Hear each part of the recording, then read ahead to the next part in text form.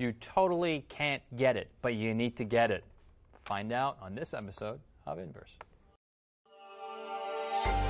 Coming to you from Silver Spring, Maryland, welcome to Inverse, a Bible-based conversation on life principles, contemporary issues, and thought-provoking perspectives.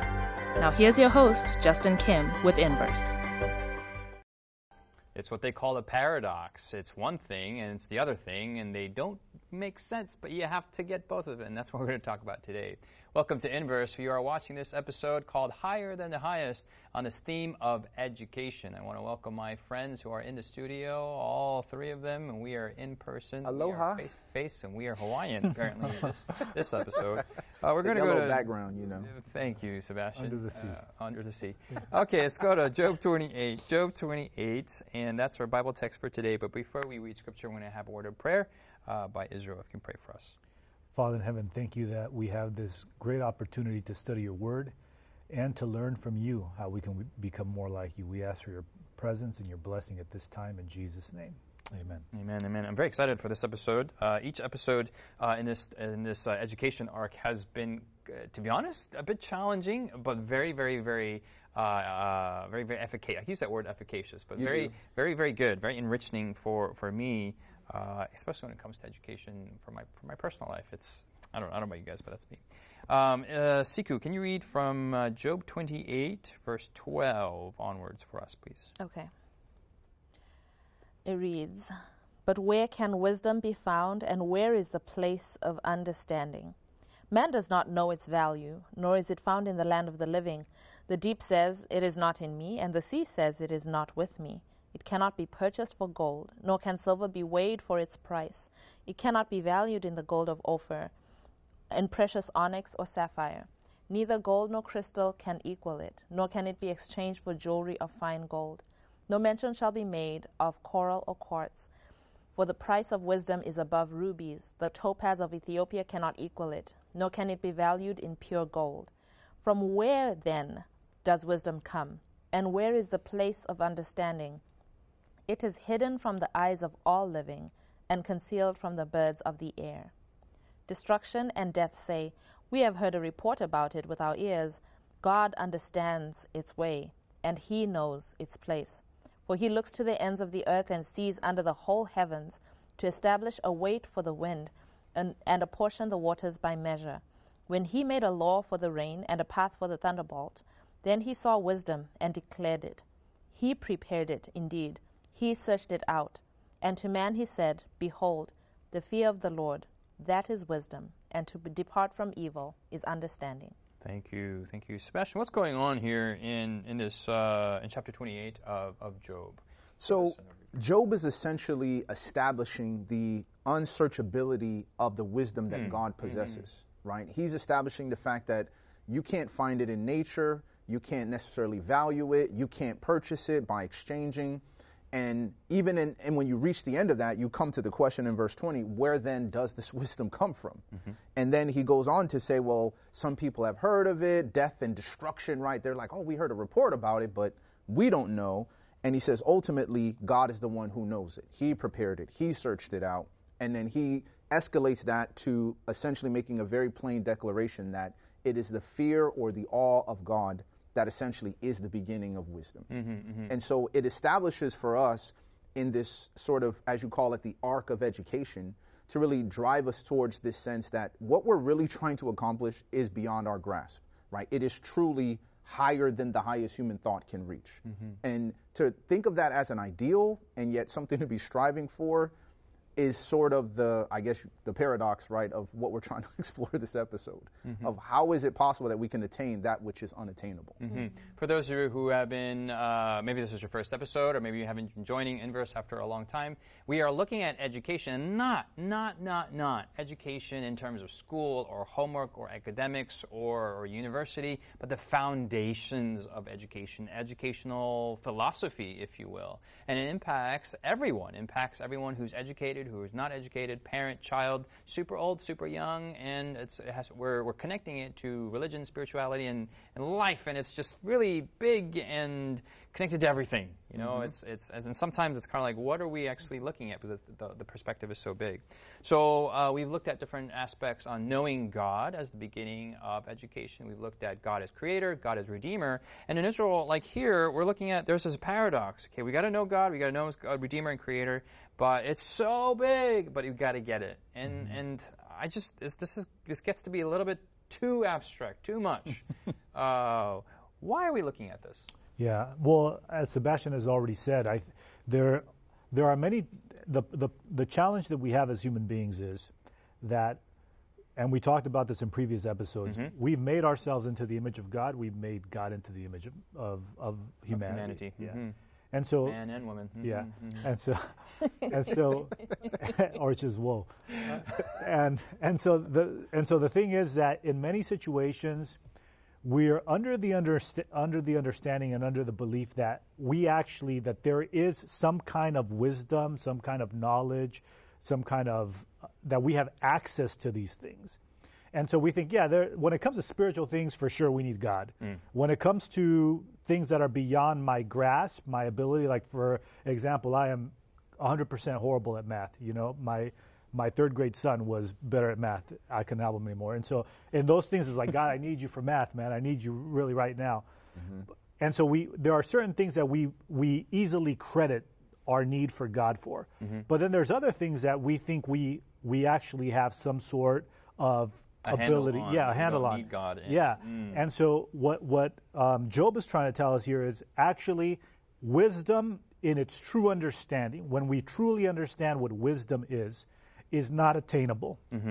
So it says, first of all, we don't even know. He starts off by saying in verse 13, we don't even know the value of wisdom. We think we know the value of wisdom, but we don't. Then it goes in verse 13, it cannot be found in the land of the living. Then it goes on in verse 14, it says, you can't purchase it. You know, and verse 15. And these kind of things actually speak to our modern approaches to education. We think we can buy wisdom. Right. We pay enough money, we're going to get a degree. That degree is going to give us a job. That job is going to make us smart. We think that we can, we think we know the value of wisdom, right? And so we'll tell our kids, don't study the Bible. That's not as important as, you know, studying for the MCAT is. We think we know the value of it. We think we have found the wisdom, right? Just the fact that we advise people shows that we think we have wisdom in and of ourselves. It can't be purchased. Verse 18 says, no mention shall be made of it. And even the understanding of what wisdom is, finally it concludes in verse 21, it is hidden from all the eyes of the living. And so ultimately, at the end of the day, wisdom is hidden. Yeah, you can't get it. Yeah, we can't access it. How do we then access it? Then it goes on and says, well, God has it. And think about the idea of the fact that something can't be hidden unless it's hidden by someone, right? So you're like, well, this thing is prevented from me, right? Who has hidden this thing? And where can I go to find it? And you think about the ideas of, you know, I grew up reading different types of books and I love mysteries. And you're like, oh, searching for some hidden treasure, or you have like a treasure map with like an X and it's got like, you know, my kids will make up their own thing in the house and hide it in your room. But I look at the fact that God having hidden this wisdom, it's almost like he's setting up a scenario where ultimately any true pursuer of knowledge and wisdom is eventually going to find themselves at the foot of God. And it's like, dude, like I've tried everything else, all the gurus, all the PhDs, all these other forms of knowing and learning. And I realized this thing is not accessible to me. Someone has hidden this. And God is the only answer to the person who has the key to unlock this hidden wisdom and understanding that's going to help the world sort of make sense to me and help me to navigate it. Okay, so Sikhu, bring this down. We brought it from the atmosphere and now it's to the sky, but it's still too high, so we got to bring it down and make nigh. I'm trying to rhyme here, but it's not working. Make it near to us. So what does that mean? Okay, so the wisdom of God is hidden but accessible. But I mean, for me, who's watching Inverse on my iPad and sitting on my sofa, so what? I mean, so I think verse 20. So stand up. Right? Stand up and search for it. Get off your sofa. So I think verse 28. 28.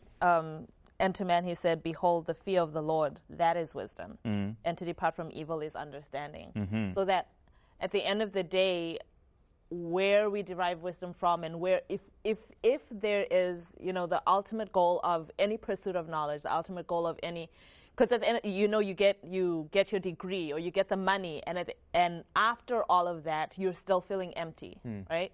So you're looking for something beyond just the money. You're looking for something beyond just the intellectual knowledge, and it's saying what you're looking for, you can only really find in God, in the fear of the Lord. That is wisdom. Okay. And if we were starting with the fear of the Lord, then the pursuit of all these other things would actually be in context, and we would find fulfillment in the way that we live our lives. But because we're starting with these things in an attempt to fill ourselves, then you end up empty after all of your labors, after going through all of that.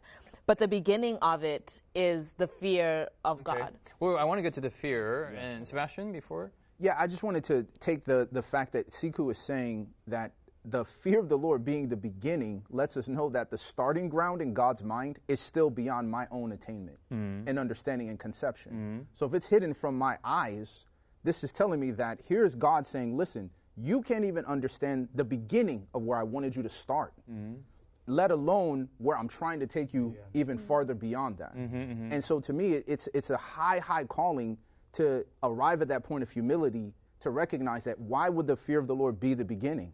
Because I would be humble to the fact that, Lord, I'm not even at the starting line of where you wanted me to be, let alone what's far, far beyond that. And therefore, it's going to drive me to God in my relationship to seek Him and pursue Him and to know Him. Okay. All right, we're getting a little bit lower in the atmosphere, but I want to ground this. So, I mean, I would even question the premise even to begin with, and maybe we started maybe too high. But I mean, there are even some people. Do they want anything? I mean, they're just on their iPads watching Netflix all day. I mean, you're talking about wisdom and unattainable, but like, I don't want that stuff. I just want to download season 5 until it's coming out in November. Like, so where is it? So what I'm saying is, people maybe not even have the hunger for this. So is that even a problem? Well, that's I mean, you do have the hunger for that if in the context of education.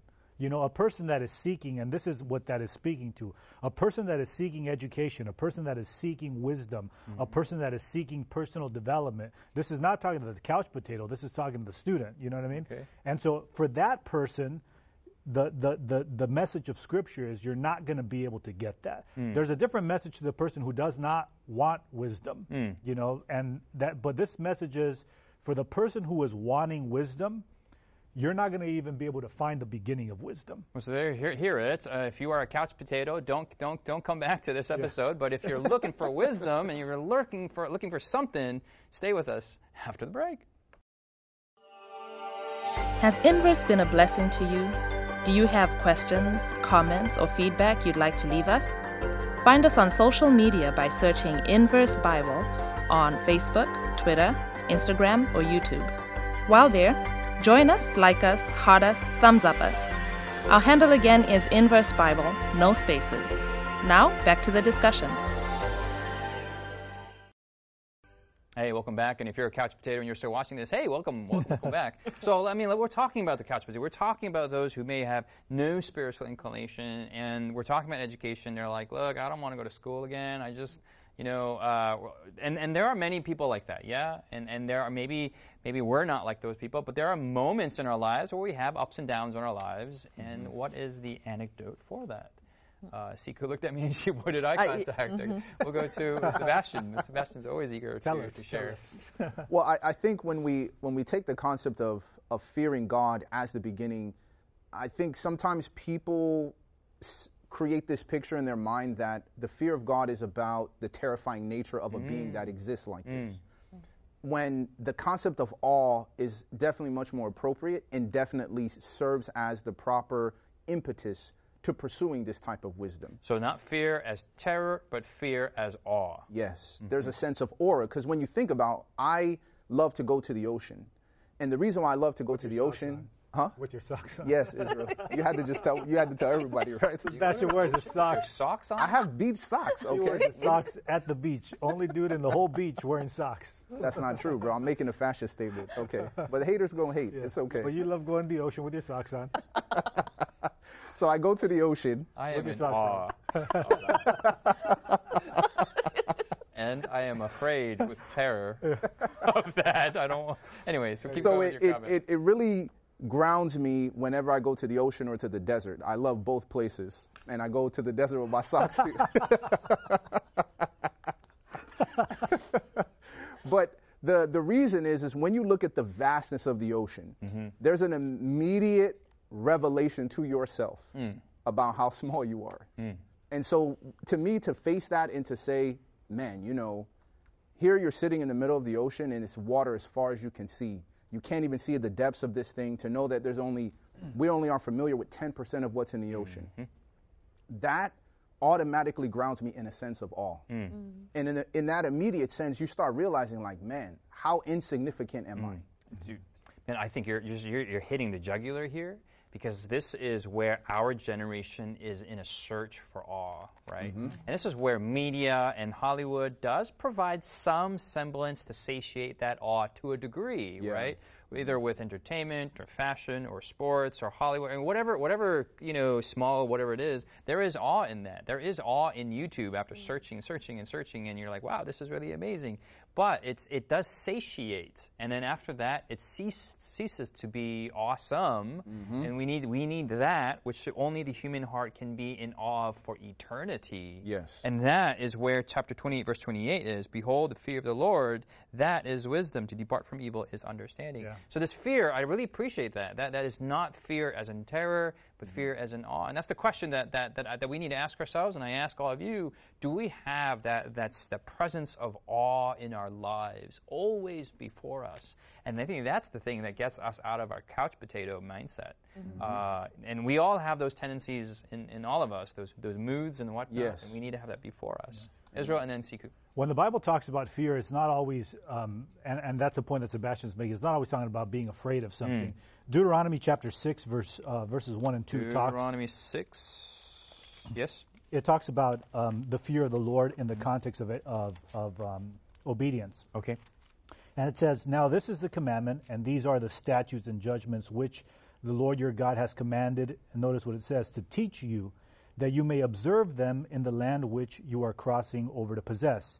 So here God is saying, or Moses is telling them, these are the things that God has been trying to teach you. These are the things that are important for you to understand. And then it says in verse 2, that you may fear the Lord your God. What does it mean here to fear? It says, to keep all his statutes and his commandments, which I command you and your sons and your grandsons and so forth, all the days of your life. So when it's talking about fear, there's in this context, it's talking about the fear of obedience. What does it mean to fear God? To fear God means to obey him. And in obeying God, in obedience to God, and not just in obedience to the expressed will of God and his 10 Commandment law, but am I willing to obey God in his will for my life? Am I willing to obey God in his constant impressions and in his guidance through providence? Obedience to God, to all of God's statutes, is what the fear of the Lord is in this context. And so the Bible talks about the fear of obedience. You know, fearing God means to obey him. While you were talking, what comes to mind is the example of Abraham. And Abraham has brought Isaac, and they're going to Mount Moriah. You know the story, and he's about to sacrifice his son. Yeah. And the shocking thing, you know, one level of shock is the Lord has asked him to sacrifice his son, right? I was like, what? But after you're reading the text, that's not what's shocking to me.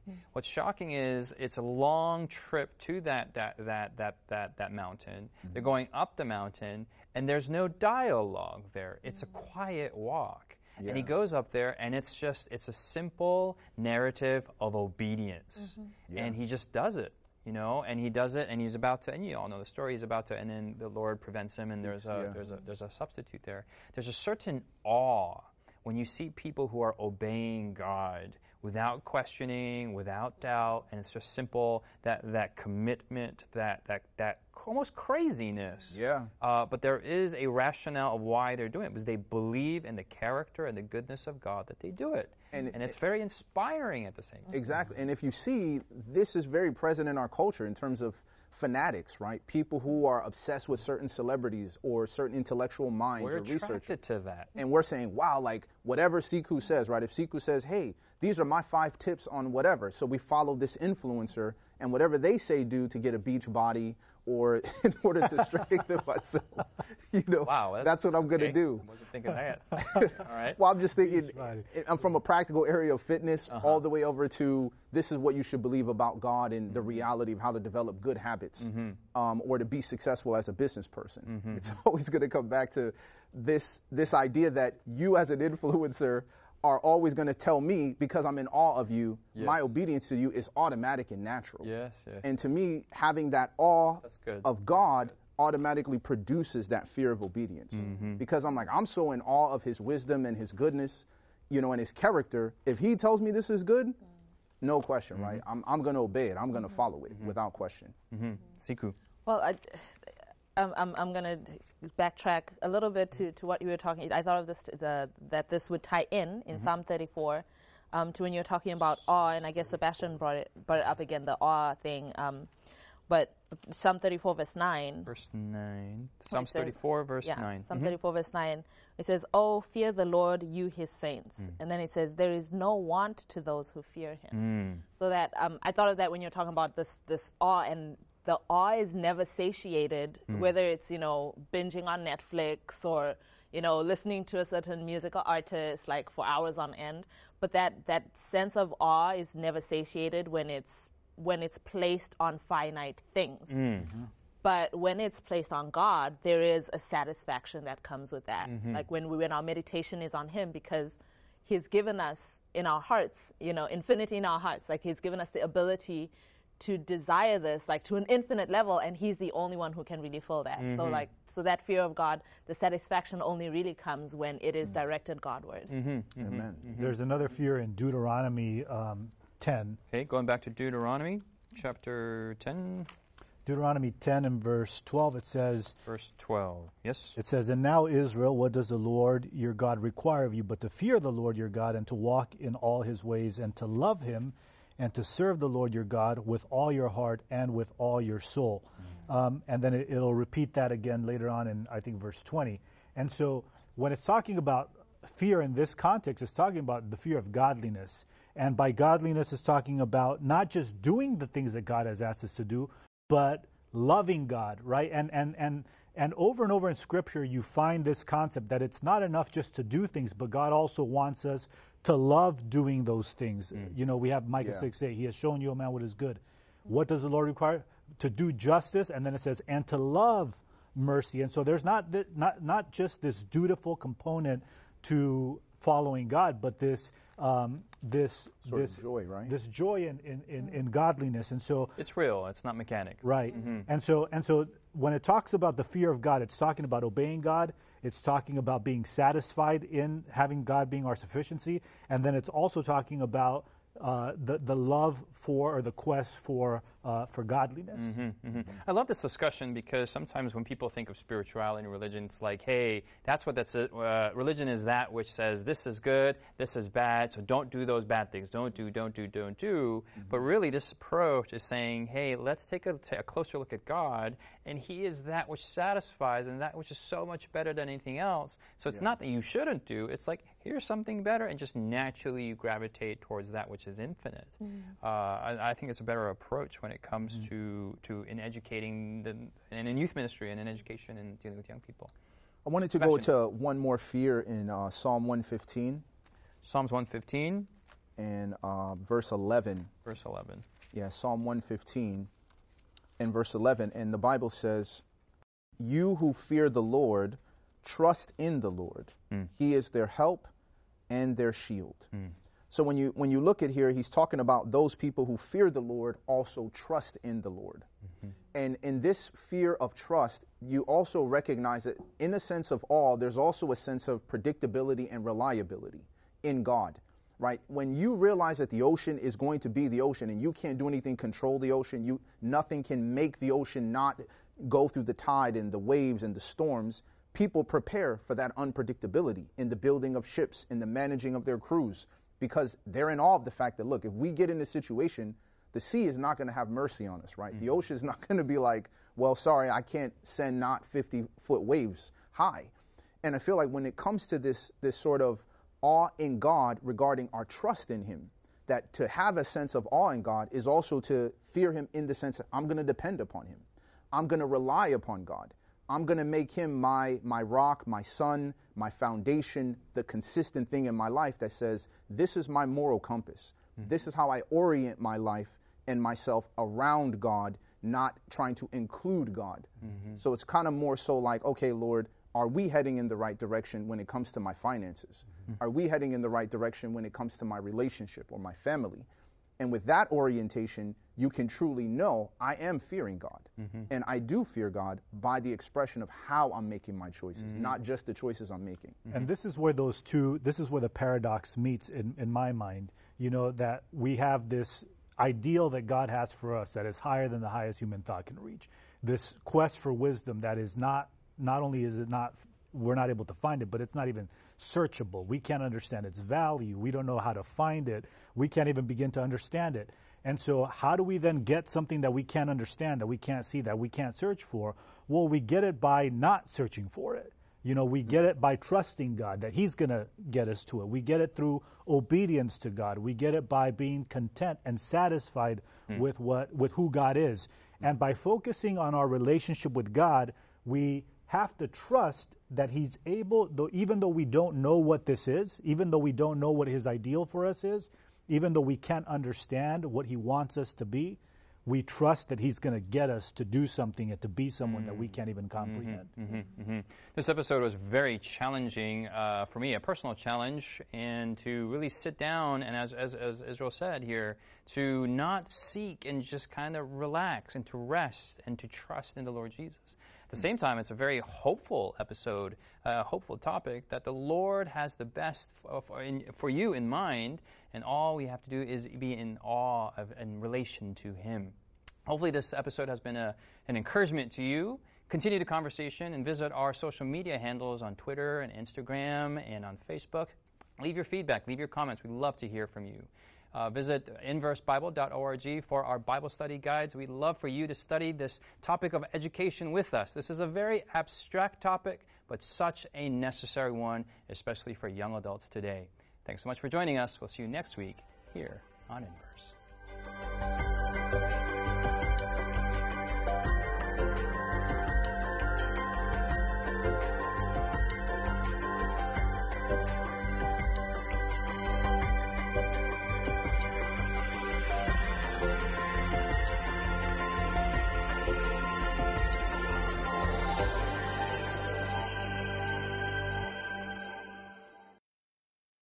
You've been listening to Inverse, a Bible-based conversation with Callie Williams, Israel Ramos, Jonathan Walter, Sebastien Braxton, Sikhu Daco, and your host, Justin Kim. Inverse is brought to you by the Hope Channel, television that changes lives. For this and more inspiring episodes, visit inverse.hopetv.org. Find us on social media, #InverseBible. Until next time, this is Inverse.